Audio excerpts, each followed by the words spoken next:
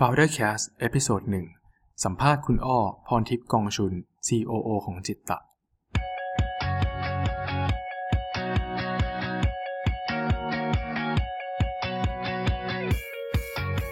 Foundercast Podcast ที่จะพาคุณไปรู้จักกับ Founder ในทุกวงการทั่วประเทศไทย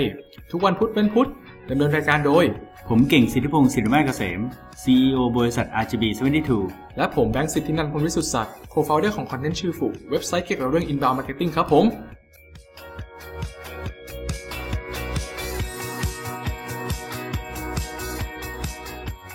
วันนี้เราก็จะมาพูดคุยกับfounder คนแรกของเรานะครับซึ่งนั่นก็คือคุณอ้อพรทิพย์กองชุนนะครับco-founder และ COO ของจิตตะนะครับ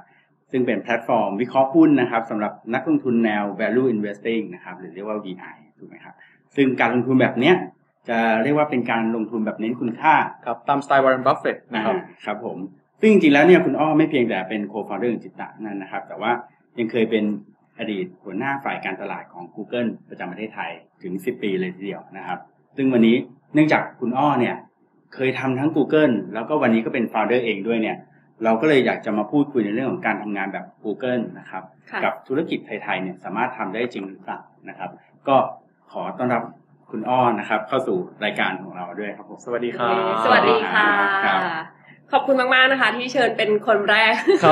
เริ่มสั่นเล็กน้อยมาเป็นเหยื่อของเราเขาเชื่อคนแรกครับผมไม่ใช่คุณอ้อสั่นอย่างเดียวนะพวกเราก็สั่นครับหวังว่าจะมีอะไรมาแชร์เยอะๆนะน่าจะมีเยอะกว่าพี่ครับนะครับขอคำถามแรกผมขอถามก่อนแล้วกันอันนี้ผมอยากรู้มากเลยนะครับได้ครับพูดถึง Google เนี่ยเรียกได้ว่าเป็นบริษัทในฝันของคนรุ่นใหม่หลายๆคนเลยใช่ไหมครับใช่น่าจะมีแต่คนที่อยากเข้าไปทำงานที่นั่นค่ะผมอยากรู้ว่าทำไมพี่อ้อถึงตัดสินใจที่จะก้าวออกมาจากบริษัทในฝันแห่งนั้นครับอันนี้เป็นคำถามที่ตอบได้ง่าย ตอบได้ง่ายว่าออกมาร่วมจิตตะแต่ว่าคิดยากคิดนานมากคือตอนที่ออกมาก็คือชัดเจนเลยค่ะว่าออกมาทำงานกับจิตตะนะแต่ว่าตอนที่จะออกเนี่ยใช้เวลาประมาณ 2-3 ปีเลยค่ะก็คือคุยกับทางเจ้านายคุยกับหลายคนแล้วก็รู้สึกว่าเราอยากทำอะไรที่เราสร้างมากับมือเป็นของตัวเองอยากจะมองมุมมองใหม่ๆบ้างอย่างเงี้ยค่ะเขาก็พยายามบอกว่าเอ้ยทำอยู่ Google แหละเดี๋ยวจะให้ไปทำแบบนี้แบบนั้นที่มันไม่เหมือนเดิมแล้วนะคะเราก็บอกว่าทำได้แต่เราไม่อยากย้ายกลับไปอยู่สิงคโปร์เพราะเคยอยู่ที่นู่นมา4 ปีแล้วก็ย้ายกลับมาเมืองไทยอยากจะเซตเทิลดาวน์ที่นี่นะข้อ2ก็คือว่าตอนหลังๆเนี่ยพอทำงานที่ Google อะค่ะ Google มันเริ่มใหญ่มากเลยนะคือตอนที่พี่ทำกับ Google สมัยนั้นมีคนอยู่ประมาณ 5,000-6,000 10 ปีที่แล้วถือว่าน้อยมากตั้งแต่ปี 2006ค่ะ2006 ปลายปี 2005 เพราะฉะนั้นพนักงานจำน้อยเรียกว่าเป็นสตาร์ทอัพได้อะค่ะเพราะว่าใน Southeast Asia เนี่ยไม่มีคนเลย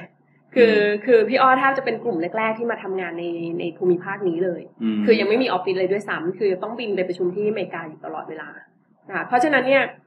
สภาพแวดล้อมขององค์กรมันจะต่างกันออกไปมากคือต่อให้ Google พูดว่า Google ทำงานเหมือนสตาร์ทอัพก็จริงแต่กระบวนการทุกอย่าง Google ก็เป็นคอร์ปอเรทละกลายเป็นคอร์ปอเรทเพราะมีพนักงาน 60,000 คนแล้วอะค่ะเพราะฉะนั้นเนี่ยเวลาเราทำอะไรก็แล้วแต่มันจะมีขั้นตอนกระบวนการเยอะนะคะเราก็รู้สึกว่าเราไม่ชอบอะไรที่มันเยอะๆอย่างนี้เลยที่มันแบบว่าเป็นระบบเยอะๆเป็นระบบเยอะมากแล้วทุกคน get involved หมดเลยอะค่ะจะทำโปรเจกต์นึงเนี่ยใช้เวลาประมาณ 2-3 เดือนเลยไหนจะคุยกับ legal compliance product engineer มันก็กลายเป็น corporate ไปแล้วเนาะใช่เพราะทุกคนจะต้องมารวมทั้งโปรเจกต์นั้นจนกระทั่งแบบบางทีเรารู้สึกว่ามันช้าไปแล้วก็ส่วนที่2คือมันมีเป้าหมายชัดเจนมากๆแล้วอะค่ะเช่นจะพัฒนาผลิตภัณฑ์ยังไงถ้าเอา YouTube ประเทศไทยมาจะต้องทำอะไรในเชิงธุรกิจมันชัดเจนมากแต่ในเชิงอะไรที่มันเป็นพยายามที่จะ contribute ให้แก่ประเทศไทยเนี่ยจะน้อยลงโปรเจกต์เหล่านี้จะน้อยลงเพราะเขาเอาไปใช้กับประเทศอื่นเช่นประเทศอินเดียอาจจะชัดเจนมากทีนี้ประเทศไทยจะทำพวกนี้ก็จะทำยากขึ้นสมัยก่อนพี่อ้อยังได้ทำโปรเจกต์ที่เกี่ยวกับเรื่องของการศึกษาเกี่ยวกับเรื่องของช่วย SME ทำยังไงให้ SME ออนไลน์ต่างๆเรารู้สึกว่าโปรเจกต์พวกนี้ทำ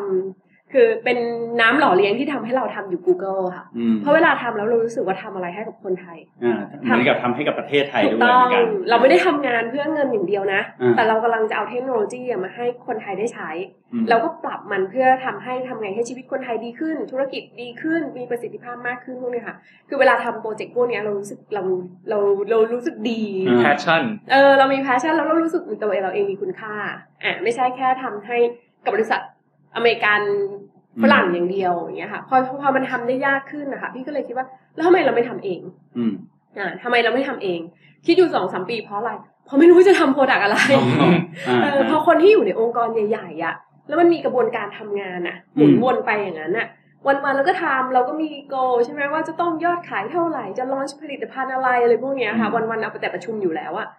คิดไม่ออกว่าฉันจะทำโปรดักต์อะไรที่มันเจ๋งมันไม่มีเวลาให้กับตัวเองหรือแบบที่จะมาคิดว่าฉันอยากจะทำอะไรใช่มันไม่นิ่งจนกระทั่งเรามีไอเดียได้ค่ะก็เลยกลายเป็นว่าแล้วอยากจะทำเองแต่ไม่รู้ว่าจะเป็นโปรดักต์อะไรก็คิดจนกระทั่ง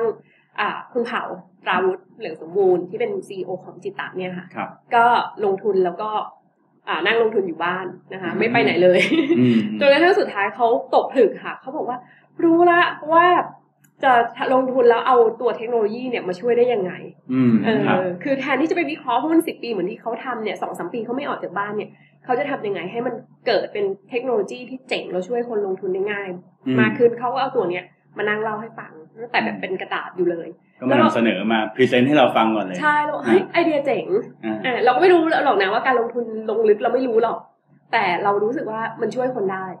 มันช่วยให้คนเข้าถึงข้อมูลการเงินหรือลงทุนได้ง่ายตัดสินใจได้ง่ายขึ้นเร็วขึ้นใช่นั่นก็เป็นจุดเริ่มต้นที่เราบอกว่าเอ้ยเรารู้ละเราได้โปรดักต์ละจิตตะกันดีกว่าเราได้โปรดักต์ละแล้วก็ที่เหลือคือเรื่องของเขาเรียก domain expertise ก็คือของพี่อ้อเองเนี่ยก็จะเป็นคนที่ทำเรื่องของ business development อยู่แล้วคือทำ partner ทำพวก business ทำเกี่ยวกับอะไรที่เป็นการ scale อยู่แล้วนะคะ2ก็คือทำเรื่องการที่จะ launch product ก็คือทำ marketing ทำ sales ทำ marketing มาโดยตลอดเพราะฉะนั้นเนี่ยไอ้ส่วนเนี้ยมันมาเสริมจากที่เขามี product เขาพัฒนาแล้วพี่ก็เอามาขยายพี่มาโปรโมทหรือหา partner มาทำร่วมกับจิตตะได้ก็เป็นที่มาว่าเรารู้แล้วล่ะอนาคตเราจะต้องทำได้ทำแบบนี้ได้แน่นอนร่วมกับจิตตะแต่จะประสบความสำเร็จหรือเปล่าเนี่ยอีกเรื่องนึงก็เลยตัดสินใจออกมาแล้วก็มาทำจิตตะใช่ไหมครับทีนี้ผมถามนิดนึงทำไมชื่อถึงต้องชื่อจิตตะครับจิตตะนี่ชื่อเนี่ยค่ะมันเป็นที่มาของการสร้างแบรนด์เยอะมากเบื้องหลังของมันแต่เอาเข้าจริงๆเนี่ยจิตตะมันแปลว่าการเอาใจใส่ใฝ่รู้ในสิ่งที่ทำมาจากอิทธิบาท4ฉันทะวิริยะจิตตะวิมังสาทีเนี้ยจิตตะก็คือเราพยายามมองว่าคนที่จะลงทุนนะคะลงทุนในตลาดหุ้นเนี่ยอยู่ดีๆคุณได้แบบหุ้นผีบอกมา3 ตัวเนี่ยใช่แล้วคุณรวยเนี่ยมันเป็นไปไม่ได้คุณต้องมีความรู้ด้วยว่าไอ้หุ้นนั้นมันทำไมดีทำไมต้องซื้อเมื่อไหร่นะคะเราก็จะขายเมื่อไหร่คือเราต้องรู้เรื่องพวกนี้ด้วยใช่ไม่มีใครรวยโดยที่ไม่รู้เรื่องอะไรอย่างนั้นคือรวยโดยไม่รู้ตัวเนี่ยมันไม่มีในโลกนี้นะคะเพราะฉะนั้นก็เลยตั้งชื่อแต่จริงๆเบื้องหลังก็มีนะคะว่าเราก็ไปดูค่ะว่าชื่อที่จะเป็นชื่อดีๆในโลกของเทคโนโลยีเนี่ยส่วนใหญ่จะมี 5-6 ตัวอักษรเช่น Google เป็นต้นAmazon Apple Facebook ก็จะมีประมาณเนี้ย 6-7 ตัว 8 ตัวจะวนอยู่แค่นี้ Alibaba มีเรื่องพยางค์ด้วยไหมพยางค์ก็เนี่ย 2-3 พยางค์แล้วก็จะเป็นคำที่จะเป็น generic หรือคำที่ผสมก็ได้ไม่ต้องตกใจว่ามันจะไม่ตรงกับสิ่งที่เราทำอย่าง Google ไม่ตรงใช่ไหมคะ Amazon ไม่ตรง Alibaba นี่ยิ่งไม่ตรงอะไรก็ไม่รู้แต่ว่าทำไมเขาตั้งคำชื่อพวกนี้เพราะว่าพวกเนี้ยเขาต้องสร้างแบรนด์มันอยู่แล้วแต่ถ้าคุณไป specific อะค่ะเช่น Alibaba ไปตั้งว่าเป็นเซลล์เป็นขายของเป็นรีเทลเป็นอะไรพวกเนี้ยค่ะมันจะทำให้ธุรกิจของเขาเนี่ยไปอยู่ที่เดียวใช่ถูกต้องถ้าวันนึงเขาต้องขยายไปทำproduct line หรือไปทำธุรกิจ segment อื่นนะคะมันจะทำยากถ้าคุณเอาชื่อที่เป็นชื่อเฉพาะเจาะจงเช่นจิตตะตอนแรกจะชื่อ stock xx สักอย่างแล้วถ้าเราไปเกินกว่า stock อ่ะเกินกว่าหุ้นอ่ะมันก็ลำบากละเราก็เลยบอกว่าแบรนด์ที่ดีมันต้องกว้างกว่านั้นก็เป็นที่มาค่ะแล้วทีนี้ตอนที่พี่อ้อเริ่มต้นจิตตะใหม่ๆครับเล่าให้ฟังนิดนึงได้ไหมครับว่ามันยากไหมมันเป็นยังไงยากไหมคือยากทุกกระบวนการนะคือจิตตะเนี่ยเข้าขายว่าเป็นลักษณะ zero to one คือเริ่มตั้งแต่ศูนย์เลยใช่เพราะทำตัวสูตรเองทำอัลกอริทึมเองเขียนใหม่หมดไม่ได้เอาของคนอื่นมาต่อยอดสูตรเหล่านั้นมันต้องใช้เวลาพิสูจน์ต้องการความเชื่อมั่นและพิสูจน์เพราะทุกคนก็ถามว่าเราจะเชื่อจิตตะได้มากน้อยแค่ไหนล่ะใช่นั่นคือคำถามแรกที่ทุกคนเห็นตัวจิตตะเลยตัวจิตตะออกมาใช่คือไปอเมริกาก็เหมือนกันอเมริกายิ่งมากกว่าแล้วเราจะเชื่อมั่นคนไทย ที่มาทำระบบ Finance Technology ได้อย่างไรล่ะคือยิ่งยากทวีคูณเนี่ยเราก็ต้องใช้เวลาแล้วก็พิสูจน์ค่ะก็เรียกว่า proof of concept คือก็ต้องเอาสูตรเนี่ยมาในการทำ proof ให้เห็นว่าสิ่งที่เราทำเนี่ยมันได้ผลตอบแทนจริงไหมทำว่าย้อนหลังแล้วได้หรือเปล่าทำ track record ต่างๆแล้วก็ transparency คือโปร่งใสมากโชว์ออกมาให้ดูเลยถ้าปีนี้ไม่ได้ก็ไม่ได้ผลตอบแทนติดลบโชว์แต่ว่าเราก็จะใช้ benchmark ว่าถ้าลงทุนด้วยสิ่งที่จิตตะแนะนำเนี่ยมันจะชนะดัชนีตลาดอย่างไรเหมือนเราเอา proof of concept มาบอกเขาว่าถ้าเกิดลงทุนด้วยเราเนี่ยมันจะมีผลเป็นอย่างไรถูกต้องเพื่อให้เขาตัดสินใจอีกทีซึ่งพวกนี้ก็ต้องใช้เวลาอยู่พอสมควรใช่ค่ะแล้วก็ใช้เวลาแล้วก็ความเชื่อมั่นฟินเทคจะมีปัญหาตรงที่ว่าพอเป็นสตาร์ทอัพแล้วความเชื่อมั่นคนจะน้อยกว่าแบงก์หรือสถาบันการเงินใหญ่ๆที่เขามีมาแบบโห50 ปีบางที่เป็น100 ปีถูกไหมคะอยู่ดีๆคุณมา 2-3 เดือนที่ผ่านมาจะอยู่อีกนานไหมใช่ครับเราเคยเจอลูกค้าที่สิงคโปร์ถามที่อยู่จะอยู่อีกกี่เดือนครับอย่างเงี้ยใช่ความเชื่อมั่นก็สำคัญครับทีนี้พูดถึงเรื่องอุปสรรคปัญหาครับพี่ช่วงเวลาที่พี่ตั้งแต่ทำจิตตะมาครับแล้วรู้สึกเฟลที่สุดเลยครับคือช่วงไหนครับคือจริงๆก็เป็นช่วงแรกที่จิตตะทำเวอร์ชันแรกค่ะก็อยู่ในเหตุการณ์ของเขาด้วยตอนนั้นกำลังเตรียมออกจาก Google แล้วช่วงแรกเนี่ยใช้เวลา1 ปีในการทำ product นะคะตัวอัลกอริทึมตัวนี้หรือเปล่าใช่ค่ะแล้วก็ทำดิสเพย์ทำ UI ทำอะไรทุกอย่างออกมาแล้วก็รู้สึกว่ามันเจ๋งมากในความรู้สึกเราแล้วให้คนไทยดูคนไทยก็โอเคในระดับหนึ่งแต่พอเอาไปต่างประเทศเนี่ยค่ะเอาไปที่ซิลิคอนวัลเลย์เลยเอาไปให้เพื่อนๆที่นู่นดูเพราะเราก็รู้จักคนแถบนั้นอยู่แล้วปรากฏเขาบอกว่าไม่เข้าใจว่าคุณกำลังให้ฉันดูอะไรข้อแรกข้อ2เนี่ยจุดแข็งของโปรดักต์คุณคืออะไร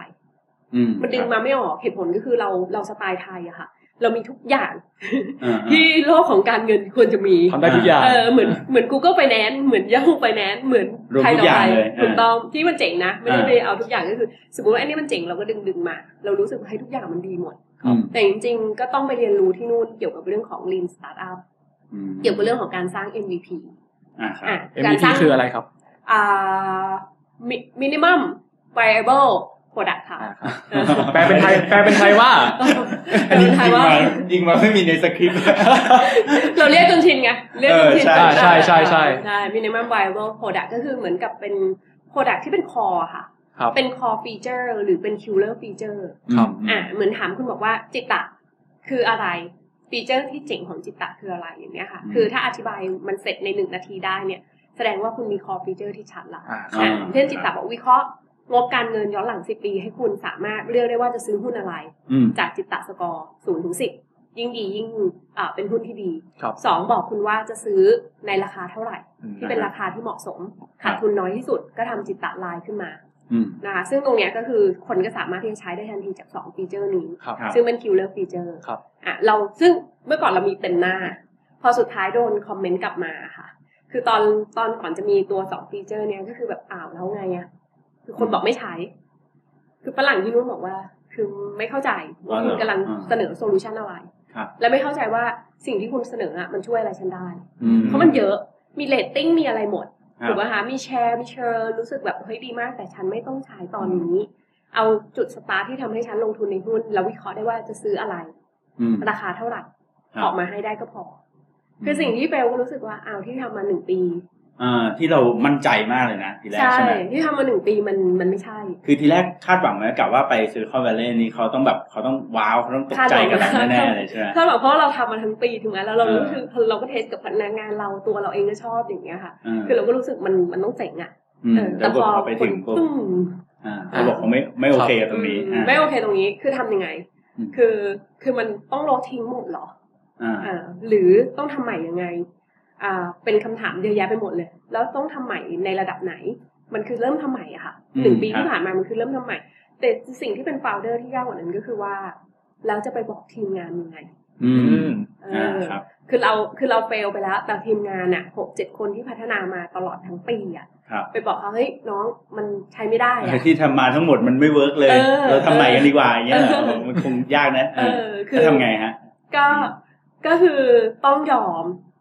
มที่จะพูดกันว่าในลักษณะที่ทำแบบนี้มันยังทำไม่ได้แต่เราไม่ใช่ว่าไม่ได้หมดเลยไม่ใช่เริ่มจากศูนย์แต่เราต้องไปดึงสิ่งที่เราทำขึ้นมาเนี่ยค่ะท ที่ทำก่อนหน้าเนี่ยเวอร์ชันก่อนหน้าเนี่ยแล้วไปหาจุดให้ได้ว่าอะไรคือคนต้องการมากที่สุดสิ่งที่คนต้องการสิ่งที่นักลงทุนต้องการมากที่สุดแล้วดึงฟีเจอร์นั้นมาพัฒนาให้มันชัดเจนก็บอกพอคุยกันแล้วเคลียร์กันแล้วบอกว่าให้ต้องทำเป็นลักษณะเหมือนโปรโตไทป์ที่เป็น MVP ค่ะที่เป็น core feature ให้ได้มี2ฟีเจอร์นะที่คุยกันมาหมดแล้วก็คือต้องบอกให้ได้ว่าหุ้นอะไรที่เป็นหุ้นที่ดีครับซื้อในราคาเท่าไหร่เรียกได้ว่าสูงสุดคืนสู่สามัญเลยถูกต้องแค่นั้นเองขอ2อันนี้พัฒนาให้เจ๋งแล้วดิสเพลย์ให้คนเข้าใจภายในเสี้ยววินาทีให้ได้นั่นก็คือสิ่งที่จาก1ปีทำเหลือประมาณ3สัปดาห์เสร็จเลยก็ถือว่าเร็วเลยนะเร็วเลยค่ะเจ๋งมากเลยนะพี่เก่งใช่ทีนี้ผมลองมาถามหน่อยคือคุณอ้อเคยทำกับ Google มาใช่ไหมครับนี่ผมถามเลยว่าคือจริงๆแล้วเราเคยได้ยินแบบเรียกว่าวิธีการทำงานกับ Google ที่อาจจะเคยได้ยินจากแมกกาซีนหรืออ่านตามเว็บต่างๆเช่นการมีเวลา 20% ให้พนักงานได้นั่งคิดอะไรโปรเจกต์เป็นของตัวเองหรืออะไรแบบนี้คือผมถามเลยว่าพวกนี้เนี่ยอันแรกนะคำถามแรกคือมันมีจริงไหมนะครับอันที่2ก็คือสิ่งต่างๆเหล่านี้เนี่ยคุณอ้อสามารถที่จะนำบางส่วนมาใช้กับธุรกิจแบบไทยๆหรือธุรกิจของจิตตะได้หรือเปล่าครับ20% มีค่ะมีทุกคนเลยอันนี้ก็เป็นลักษณะเหมือน culture ของ Google แต่พี่ไม่ได้เรียกมัน 20% พี่เรียกมัน 120% คือมัน on top หน้าที่งานเราเข้าไปคืองานเรามันก็มีอยู่ 100% เราคงไม่หักมันเหลือ80ไม่ได้ใช่ไหมแต่เราก็ต้องไปบวกอีก20แต่ก็สนุกเพราะว่ามันได้คิดอะไรที่เขาก็ open มากๆคือ Google พยายามให้ทำกิจกรรมเพื่อให้คนได้คุยกันเพราะบางทีเราอาจจะอยู่เฉยๆอยู่คนเดียวแล้วเราคิดไม่ได้ค่ะไอเดียกระฉูดอย่างนั้นคิดไม่ได้แต่ว่าเขาก็เลยมีข้าวฟรีมีมุมสันทนาการเห็นไหมคะตีปิงปองอะไรเงี้ยข้าวฟรีนี่จริงครับผมไปมาแล้วครับ Google ประเทศไทยใช่ไหมข้าวฟรีนี้มีทุกที่แล้วก็ทำออฟฟิศให้มันน่าอยู่สนุกสนานถูกไหมคะมีกิจกรรมมีแอเรียที่เป็นกิจกรรมเยอะเหตุผลคือคนน่ะมาเจอกันแล้วได้คุยกันการกินข้าวฟรีเนี่ยค่ะคือแทนที่คนจะออกไปแยกย้ายกันไปกินหรือไปกินที่โต๊ะทำงานเนี่ยมานั่งกินแล้วก็คุณเป็นใครคุณทำแผนกอะไรตอนนี้ทำอะไรอยู่มีอะไรน่าสนใจบ้างผมคิดว่าเป็นแค่เบเนฟิตเฉยๆแค่นั้นเองแบบพนักงานจะได้ไม่ต้องจ่ายตังค์แต่จริงๆมันมีแบบ hidden agenda อยู่อย่างเงี้ยเพราะอย่าง Gmail เนี่ยก็เจอกันที่แคนทีนนะคะเจอที่ตรงห้องอาหารก็มาคุยกันเนี่ยเฮ้ยใช้ Gmail ใช้อีเมลแล้วเนี่ยมันเต็มตลอดทำไมต้องห่วงด้วยสเปซเนี่ยไม่เข้าใจทำไมไม่ปล่อยไปเลยช่วงนั้นเป็น Hotmail ป่ะครับช่วงนั้นในองค์กรก็เป็นอีกอันใช่แต่ว่าก็สเปซเหมือนกันสมัยก่อนนี่เป็น MD มาใช่ไหมหน้าที่เราคือ delete mail ถูกไหมแล้วก็ทำไมหาอีเมลยากหน้าที่เราต้องทำอะไรโฟลเดอร์เขาก็มาบ่นกันค่ะว่าทำไมมันต้องเป็นอย่างนั้นทำไมเราต้องทำงานแบบนี้ข้อจำกัดเยอะไม่มีประสิทธิภาพเรามาทำอีเมลที่มันเปิดให้คนใช้เท่าไหร่ก็ใช้ได้ไหมหรือเสิร์ชหาอีเมลแบบง่ายๆได้ไหมเขา2คนก็เลยไปคิดไอเดียเราก็มาเสนอผมจำได้ว่า Gmail นี่เป็นรุ่นแรกๆเลยนะที่อยู่ดีก็เปิดมาบอกว่าให้เท่าไหร่2 กิกหรืออะไร1 กิก1 กิกแล้วแบบคนนี้ตกใจกันมากเลยใช่สมัยนั้น Hotmail ขายไง Microsoft กำลังขาย Hotmail อยู่ดีๆ Google มาวันที่จำได้วันที่1 April 1 April 2005ประมาณนี้มาเราให้1 กิกฟรีแต่ตอนนั้นยังเชิญกันอยู่ทุกคนก็ตกใจนี่มัน April Fool Day หรือเปล่าคิดว่าโกหกซะงั้นไม่เชื่ออะไรเงี้ยแต่ก็เขาก็ทำเพื่อตอบโจทย์ว่าเพนพอยต์ของคนเป็นยังไงนั่นคือ 20% นะคะGmail คือ 20% ซึ่งมันก็เป็นตัวอย่าง Google Chrome ก็ 20% แล้วมันก็เป็นตัวอย่างครับแล้วคุณอ้อคิดว่าแบบอย่างคอนเซ็ปต์แบบนี้มันสามารถใช้กับธุรกิจเมืองไทยได้ไหมใช้ได้หมดเลยนะเพราะว่าตอนนี้ธุรกิจทุกที่อะค่ะธุรกิจทุกที่จะกลายเป็นบริษัทที่เป็นเทคโนโลยีเทคโนโลยีได้ driven หมายความว่าทุกคนจะต้องถูกขับเคลื่อนด้วยเทคโนโลยีสมัยก่อนเวลาบอกว่าบริษัทเนี้ยมีการขับเคลื่อนด้วยเทคโนโลยีไหมทุกคนจะบอกว่าไปบนแผนก IT ถูกไหมต้องมีแผนก IT แผนกคอมแผนกเน็ตเวิร์กเขาจะมองมุมนั้นแต่สมัยนี้ IT หรือเทคโนโลยีมันอยู่ทุกแผนกขององค์กรแม้กระทั่งกับ CEOถูกป่ะคะบัญชีก็ต้องใช้ระดับ strategy ก็ต้องมีเทคโนโลยีมาค่ะเพื่อหรือมุมมองวิสัยทัศน์ในการพัฒนาองค์กรนะคะมันต้องเป็นเทคโนโลยีซึ่งก็กลายเป็นว่าเมื่อคุณถูก drive company ด้วยเทคโนโลยีแล้วอะค่ะสิ่งที่สำคัญที่สุดก็คือคุณต้องให้พนักงานอะมี mindset ในแง่ของการใช้นวัตกรรมหรือมีเทคโนโลยีอยู่ในทุกกระบวนการหรือทุกอนูของการทำงานเลยถูกไหมแล้วก็เพราะฉะนั้นเนี่ยองค์กรเนี่ย เขาจะต้องเปิดให้พนักงานเนี่ยเปิดกว้างว่าณปัจจุบันต่อให้อยู่แผนกบัญชีก็จะต้องมีไอเดียว่าจะเอาเทคโนโลยีเนี่ยมาใช้กับแผนกบัญชียังไงหรือถ้าพัฒนาต่อเติมอะค่ะเขาจะคิดอะไรที่เป็น 20% ที่เป็นนวัตกรรมเพิ่มมากขึ้นได้อีกไหมเขาเรียกว่าให้ไลเซนส์กับพนักงานคุณนะคะในการที่จะสร้างนวัตกรรมหรือเอาเทคโนโลยีมาขับเคลื่อนด้วยโดยไม่จำเป็นว่าเขาจะอยู่ตำแหน่งอะไรหรือแผนกอะไรถูกต้องมันคือหน้าที่ของทุกคนนะเรื่องการขับเคลื่อนด้วยนวัตกรรมหรือเทคโนโลยีในองค์กรคือถ้าองค์กรบอกว่าอันนี้แค่แผนก IT คิดนะมันไปไม่ได้ทั้งหมดนะคะเห็นไหมสมัยก่อนเนี้ยมีอะไรก็เรียก IT มันไม่ใช่คุณก็ต้องรู้เพราะเดี๋ยวนี้คุณเรียนรู้ได้เองคุณเป็นคนที่คิดด้วยซ้ำถ้าระบบนี้ไม่ดีคุณต้องคิดแล้วว่าแล้วคนอื่นเขาใช้อะไรแล้วจะเอาระบบแบบนี้มาใช้ในองค์กรคุณได้ไหมคือมันเป็นมุมอย่างนี้แล้วเขาเรียกว่า company is technology company แล้วอะค่ะครับทุก company ค่ะคุยเรื่องงานมาเยอะแล้วเริ่มเครียดแล้วผมว่าเรามาคุยเรื่องส่วนตัวของพี่อ้อกันมากดีกว่านะครับชีวิตปกติประจำวันของพี่อ้อครับตั้งแต่ตื่นนอนจนถึงตอนหลับนะครับพี่อ้อทำอะไรบ้างครับแล้วตั้งแต่เช้าเลยเหรองั้นขอเวลาอีกประมาณครึ่งชั่วโมงตื่นกี่โมงเอางี้ก่อนดีกว่าเป็นคนตื่นเช้าไหมหรือว่าตื่นสายเป็นคนตื่นเช้าไหมแล้วช่วงเวลาบางทีก็จะตื่นเช้ามากเป็นคนไม่ได้รูทีนค่ะไม่ชอบการรูทีนแต่จะ manage เวลาตัวเองได้ดีเช่นบางทีจะต้องทำงานตอนกลางคืนไม่เสร็จอะค่ะก็จะตื่นตี 4 ตี 5ได้เพื่อรีบมาทำให้เสร็จเพราะว่ามันมีเวลาอย่างเช่นพวก presentation หรืองาน strategy เนี่ยจะตื่นเช้ามืดมากเพราะมันรู้สึกว่าสมองมันแล่นตอนนั้นทำงานเช้าจะดีกว่าใช่ทำงานเช้าอะไรที่มันต้องโฟกัสแล้วใช้สมองเยอะค่ะจะตื่นเช้ามากๆแล้วก็จะทำงานถึงสายเพราะจะเข้าออฟฟิศสายหน่อยขอเข้าออฟฟิศสายเนื่องจากว่ารถมันติดจริงครับเจ้าพี่ก็จะทำงานถึงประมาณ 9 โมงเลยค่ะ 9 โมงแล้วก็อาบน้ำแต่งตัวออกมาเข้าออฟฟิศประมาณ 10 โมงใช่10 โมง 10 โมงครึ่งอย่างนี้เลยคือที่ออฟฟิศจิตะก็เป็นเวลานี้นะคะก็เข้างานประมาณ 10 โมงกันแต่จะอยู่ล่วงไปอีกล่วงเวลากันจะไม่เข้า 9 โมง 8 โมงเพราะว่ารถมันติดมากค่ะคือแทนที่จะไปนั่งอยู่บนถนนน่ะเอาเวลานั่งทำงานอยู่ที่บ้านให้เรียบร้อยดีกว่าเพราะเดี๋ยวนี้ทำงานที่ไหนก็ได้ถูกค่ะแล้วก็พอมาออฟฟิศเนี่ยก็จะประชุมให้เรียบร้อยตั้งแต่ตอนเช้าให้เสร็จ 10 โมงถึงเที่ยงเนี่ยก็จะมีประชุมตามงานกับแต่ละคนให้เรียบร้อยพอตอนบ่ายโมงเป็นต้นไปเนี่ยค่ะเขาจะเรียก productive time บ่ายโมงถึง 4 โมงก็จะนั่งทำงานที่ตัวเองรับผิดชอบแต่ละคนก็จะทำงานให้เสร็จเรียบร้อย 4 โมงเป็นต้นไปก็จะมีประชุมอีกแต่ว่าของพี่อ้อจะมีกรณีพิเศษก็คือพี่ก็ต้องออกไปข้างนอกบ้างก็จะมีประชุมข้างนอกกับพาร์ทเนอร์หรือว่าก็จะไปงานอะไรเปิดตัวต่างๆนะคะก็จะออกไป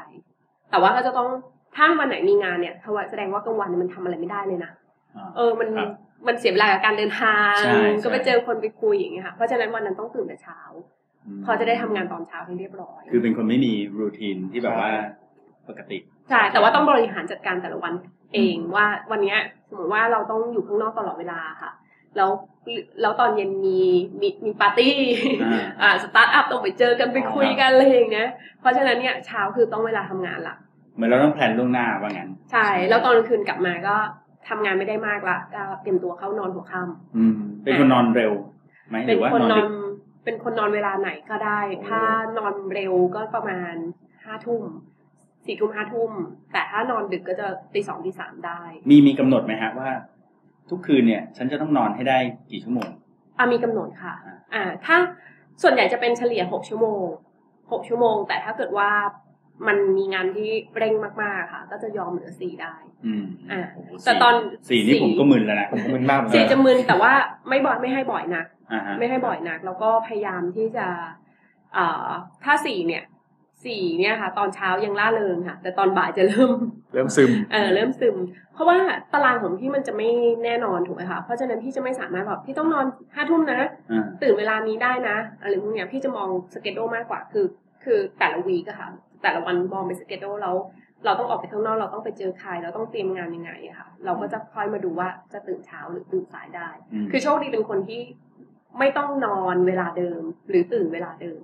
คือจัดการตรงนั้นตัวเองได้เพราะฉะนั้นที่เหลือก็คือทำยังไงให้งานระหว่างวันเนี่ยสลับกันได้ก็พอ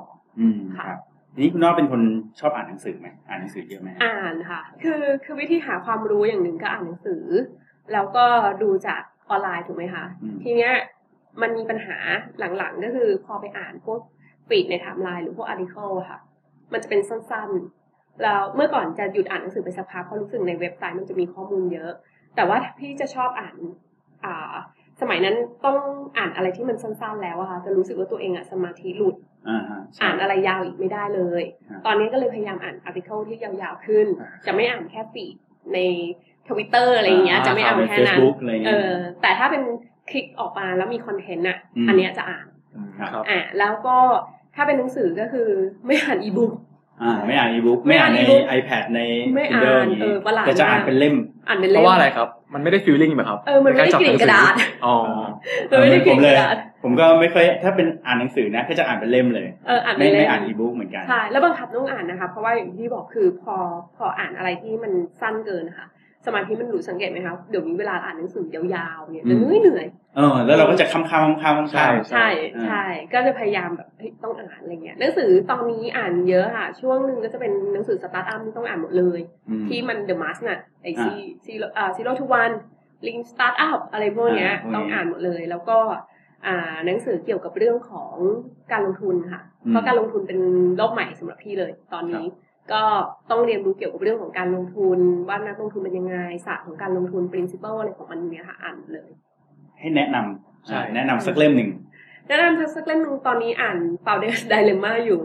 จะตรงมากมันคือเรื่องอะไรครับมันคือเรื่องของเขียนเกี่ยวกับเรื่องของfounder เลยว่าการที่จะเป็นผู้ก่อตั้งสตาร์ทอัพอะค่ะมันจะเจออุปสรรคอะไรบ้างมันจะเจอเรื่องอะไรบ้างมันจะเจอเรื่องของการต้องไปหาเงินหา funding การที่จะต้องหา co-founder พนักงานการพัฒนาโปรแกรมที่ออกมาแล้วจะสเกลยังไงอะไรพวกเนี้ยค่ะคือการให้หุ้นอะไรพวกเนี้ยเป็นวิถีหมดเลยแล้วเขาก็บอกว่าไอ้ไดเลมม่าก็คือเหมือนกับตลอดเวลามันจะแบบมีอุปสรรคหมดอะค่ะมันไม่ได้สมูทขนาดนั้นมันไม่ได้โอ้โหโรยด้วยกลีบกุหลาบแต่ว่ามันมียังไงให้คุณเป็น best practice ว่าคุณต้องเตรียมตัวยังไงถึงจะรับอุปสรรคเลยอย่างนั้นได้นะคะแล้วก็เหมือนกับว่าเป็น founder เนี่ยมันก็เป็นเหมือน entrepreneur อะค่ะเป็นผู้ประกอบการที่บางทีพอเริ่มต้นแล้วมันก็จะจบยังไงจะจบยังไงเนี่ยคือคุณต้องเป็นคนคิดซึ่งบางคนอาจจะไม่เห็นแสงสว่างเลยบางคนอาจจะรู้ว่าจะไปยังไงได้อะไรอย่างเงี้ยค่ะแต่ว่าระหว่างทางมันต้องให้กำลังใจตัวเองหรือว่าต้องทำยังไงมันถึงจะไปถึงจุดนั้นได้อะไรอย่างเงี้ยแต่สุดท้ายหนังสือก็สรุปอะค่ะว่า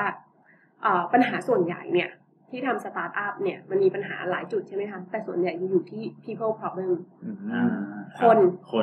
คนนี่เป็นปัญหาทำให้สตาร์ทอัพ fail เยอะที่สุดเพราะว่าเดี๋ยวใครเป็น co-founder คุณทำงานร่วมกันได้ไหมทะเลาะกันอีกแย้งกันเองพนักงานหรือว่า VC อะไรพวกเนี้ยคือแบบจะปัญหาเรื่องคนหมดเลยส่วนใหญ่จะเป็นปัญหาคนใช่คือจะ handle จะอยู่กับตรงนั้นยังไงอันนี้ก็เป็นหนังสือที่อ่านแล้วก็รู้สึกเห็นภาพมาก recommend นะ recommend แล้วนอกจากหนังสือค่ะพี่ย่อมีคนที่พี่ย่อติดตามอยู่ไหมครับจริงก็ตามหมดเลยในวงการ ในวงการถ้าเมืองไทยพี่ก็ตามหมดทุกคนที่อยู่ในสายฟินเทคอะค่ะก็ตามแล้วก็ตามเรื่องดิจิตอลมาร์เก็ตติ้งอีกก็คือเพื่อนพี่ย่อก็ที่อยู่ใน Facebook ก็คือสมัยก่อนจะตามดิจิตอลมาร์เก็ตติ้งเยอะถูกป่ะคะที่เกี่ยวข้องตอนนี้ก็จะมีกลุ่มสตาร์ทอัพกลุ่มฟินเทคเข้ามา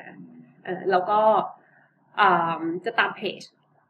ที่เป็นเพจเมืองนอกที่เกี่ยวกับเรื่องของเทรนด์นะคะอย่างพวก CB Insightsที่พูดถึงเรื่องของ fintech industry อะไรพวกเนี้ยเขาก็จะพูดถึงเรื่อง startup ด้วยแล้วก็เราจะได้รู้ว่าทั่วโลกเลยอะค่ะเทรนด์เป็นยังไง fintech ตอนนี้เขาบอกให้มันไปอยู่ที่เอเชียแล้วนะแล้วที่เอเชีย fintech เขาทำอะไรพวกเนี้ยค่ะจะได้เห็นว่าเราเป็นจุดเล็กๆก็จริงแต่ว่าแล้วจุดใหญ่ๆเขาทำอะไรอย่างเงี้ยค่ะเพราะมันเหมือนกับว่าในอนาคตถ้าจิตตะจะไปแนวเนี้ยเราจะเจอคู่แข่งระดับใหญ่ขนาดไหนพวกเนี้ยค่ะก็จะตามเพจพวกนี้ถามนิดนึงว่าอย่างน้องนี่เล่น Facebook Twitter อะไรอย่างนี้เล่นหมดมีเวลากำหนดไหมว่าเราต้องเล่นเท่าไหร่กำหนดค่ะกำหนดถ้า Messenger จะคอยดูเพราะบางทีมันจะเป็นเรื่องด่วนแต่ถ้าเป็น Timeline ก็จะดูเฉพาะเวลาเช่นเวลาแบบเวลาไม่ได้ทำงานที่ต้องคิดเยอะๆค่ะคือเช้ามาเช็คตอนเบรกเช็คตอนเที่ยงเช็คตอน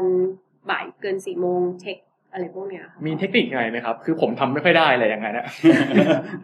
ชอบเล่นตลอดเลยพอเล่นปุ๊บเราจะติดใช่ไหมใช่ใช่แล้วสัก15 นาทีก็พอรู้ตัวอีกทีชั่วโมงไปแล้วใช่พี่ปิดเลยค่ะหมายความว่าในเดสก์ท็อปพี่ก็ไม่เปิดหน้า Facebook เลยแล้วพี่ก็ดู Messenger จากมือถืออย่างเดียว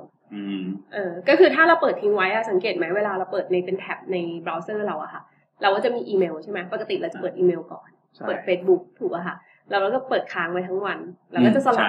เรานั่งตอบอีเมลอยู่แล้วก็จะอะไรเหรอเราก็จะสลับไปถูกไหมซึ่งก็จะพยายามแบบปิดมันไปเลยอย่างเงี้ยพอเราไม่เห็นมันเราก็จะได้ไม่รู้สึกว่าอยากจะเจอมันอย่างใช่ก็จะเป็นอย่างนั้นไปคือมันเพราะว่าพี่จะมีปัญหาเรื่องสมาธิเยอะตอนที่โซเชียลมันมาเยอะๆค่ะผมว่าไม่ใช่แค่พี่ยอนะทุกคนเลยใช่ไหมผมเองก็เป็นผมรู้สึกว่าเดี๋ยวนี้มันสมาธิเราสั้นลงใช่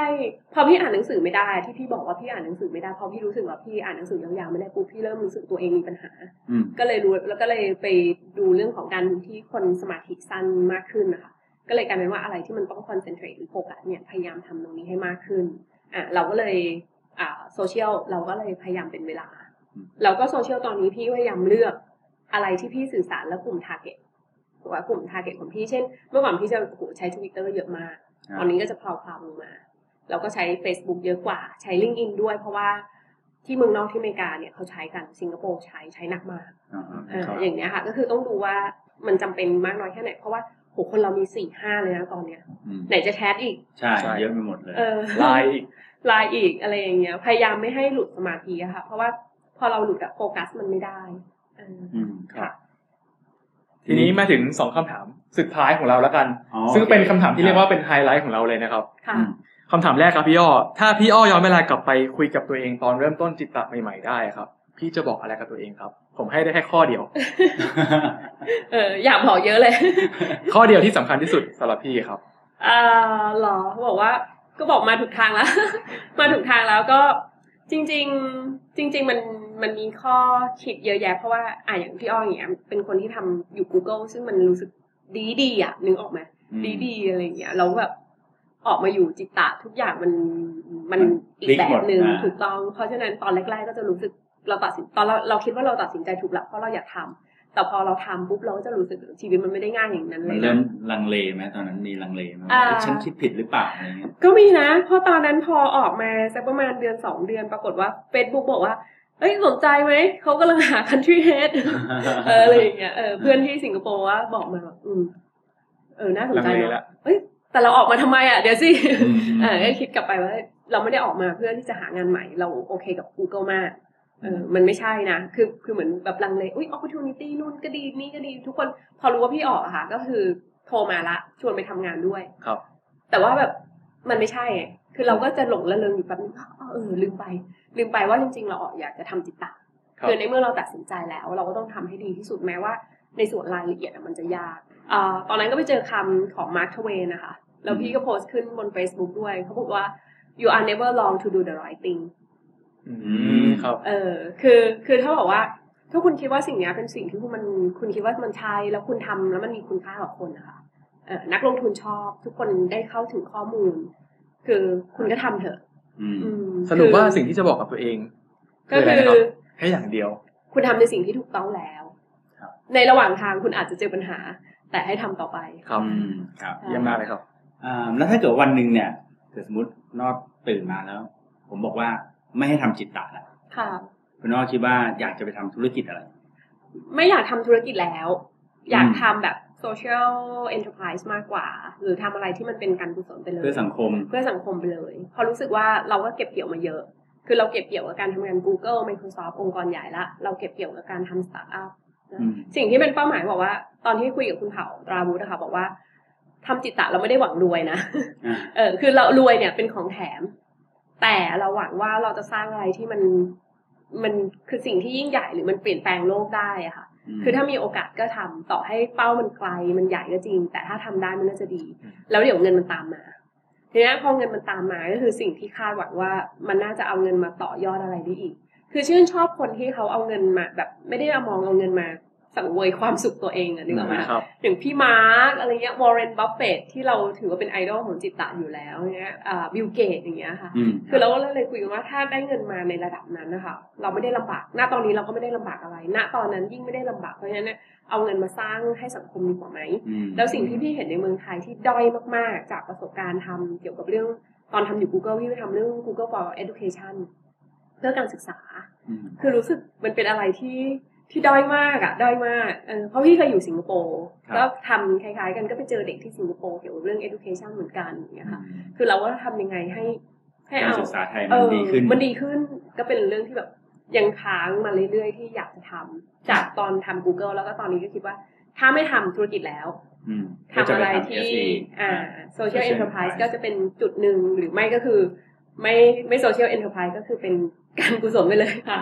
โอเคเยี่ยมมากเลยนะครับพี่เก่งครับคือผมอยากให้พี่อ้อฝากข้อคิดสุดท้ายครับให้กับชาว Powdercast นิดนึงครับก็ถ้าในเชิงธุรกิจนะคะอย่างที่หลายคนรู้ว่าคือถ้าเป็น SME หรือ Startup อะค่ะมันก็คือต้องมีความเป็นวิญญาณของผู้ประกอบการอยู่นะคะทีเนี้ยพูดถึง Founder ความเป็นผู้ประกอบการอย่างหนึ่งละความเป็น Founder อันนี้ Powdercast แล้วก็เน้นเป็นเรื่องของ Founder คือ Founder เพราะว่าคุณเป็นอะไร Founder ผู้ริเริ่มผู้ก่อตั้งคือคุณเริ่มมันนะคะคุณก็ต้องพยายาม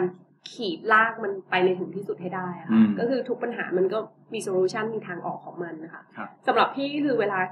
ลามีปัญหาพี่ใช้วิธีนี้ก็คือว่าคิดกลับไปที่ the end นะคะก็คือเหมือนกับบอกว่า begin with the end in mind หมายความว่าตอนนี้ที่เราจะทำจิตตะเราคิดว่าเราจะทำจิตตะค่ะเราคิดว่าจุดสูงสุดของจิตตะมันคืออะไรอะค่ะเอาจุดนั้นอะมาเป็นกำลังใจแล้วก็เป็นสิ่งที่มันผลักดันให้เราทำวันนี้นี่ต้องบอกว่าผมฟังเพลินมากเลยนะใช่เพราะว่าพูดนี้แบบว่าสนุกมากจนลืมถามคำถามเลยนั่งดูนี่คำถามนี่แบบไปเรื่อยๆเลยนะแล้วฟังไปเรื่อยๆเลยครับก็จริงๆวันนี้ต้องขอบคุณคุณอ้อด้วยนะครับยินดีมากค่ะครับที่แบบว่าวันนี้ให้เกียรติมาสัมภาษณ์ในรายการ Powdercast ของเรานะครับเป็น EP แรกด้วยเป็นตอนแรกเลยนะครับก็ตื่นเต้นกันทั้ง3คนเลยนะครับPowdercast เนี่ยอย่างที่บอกว่าเรามีกันทุกวันพุธนะครับก็ยังไงแล้วเราจะพยายามไปเฟ้นหา Founder เจ๋งๆนะครับมาพูดคุยกันให้ฟังกันอีกแน่นอนนะครับซึ่งวันนี้เนี่ยเราเองก็อยากจะฝากเหมือนกันว่าจากที่ฟังมาเนี่ยนะครับในคอนเซ็ปต์ของการเป็น Founder เนี่ยเราเชื่อว่าไอเดียเนี่ยมันจะไม่มีความหมายเลยครับถ้าคุณไม่ลงมือทำครับสำหรับวันนี้ผมเก่งศิริพงศ์ศิริมาศเกษมนะครับแล้วผมแบงค์สิทธินันท์พลวิสุทธิ์ศักดิ์นะครับต้องขอลาไปก่อนนะครับครับสวัสดีครับสวัสดีครับสวัสดีคุณอ้อครับ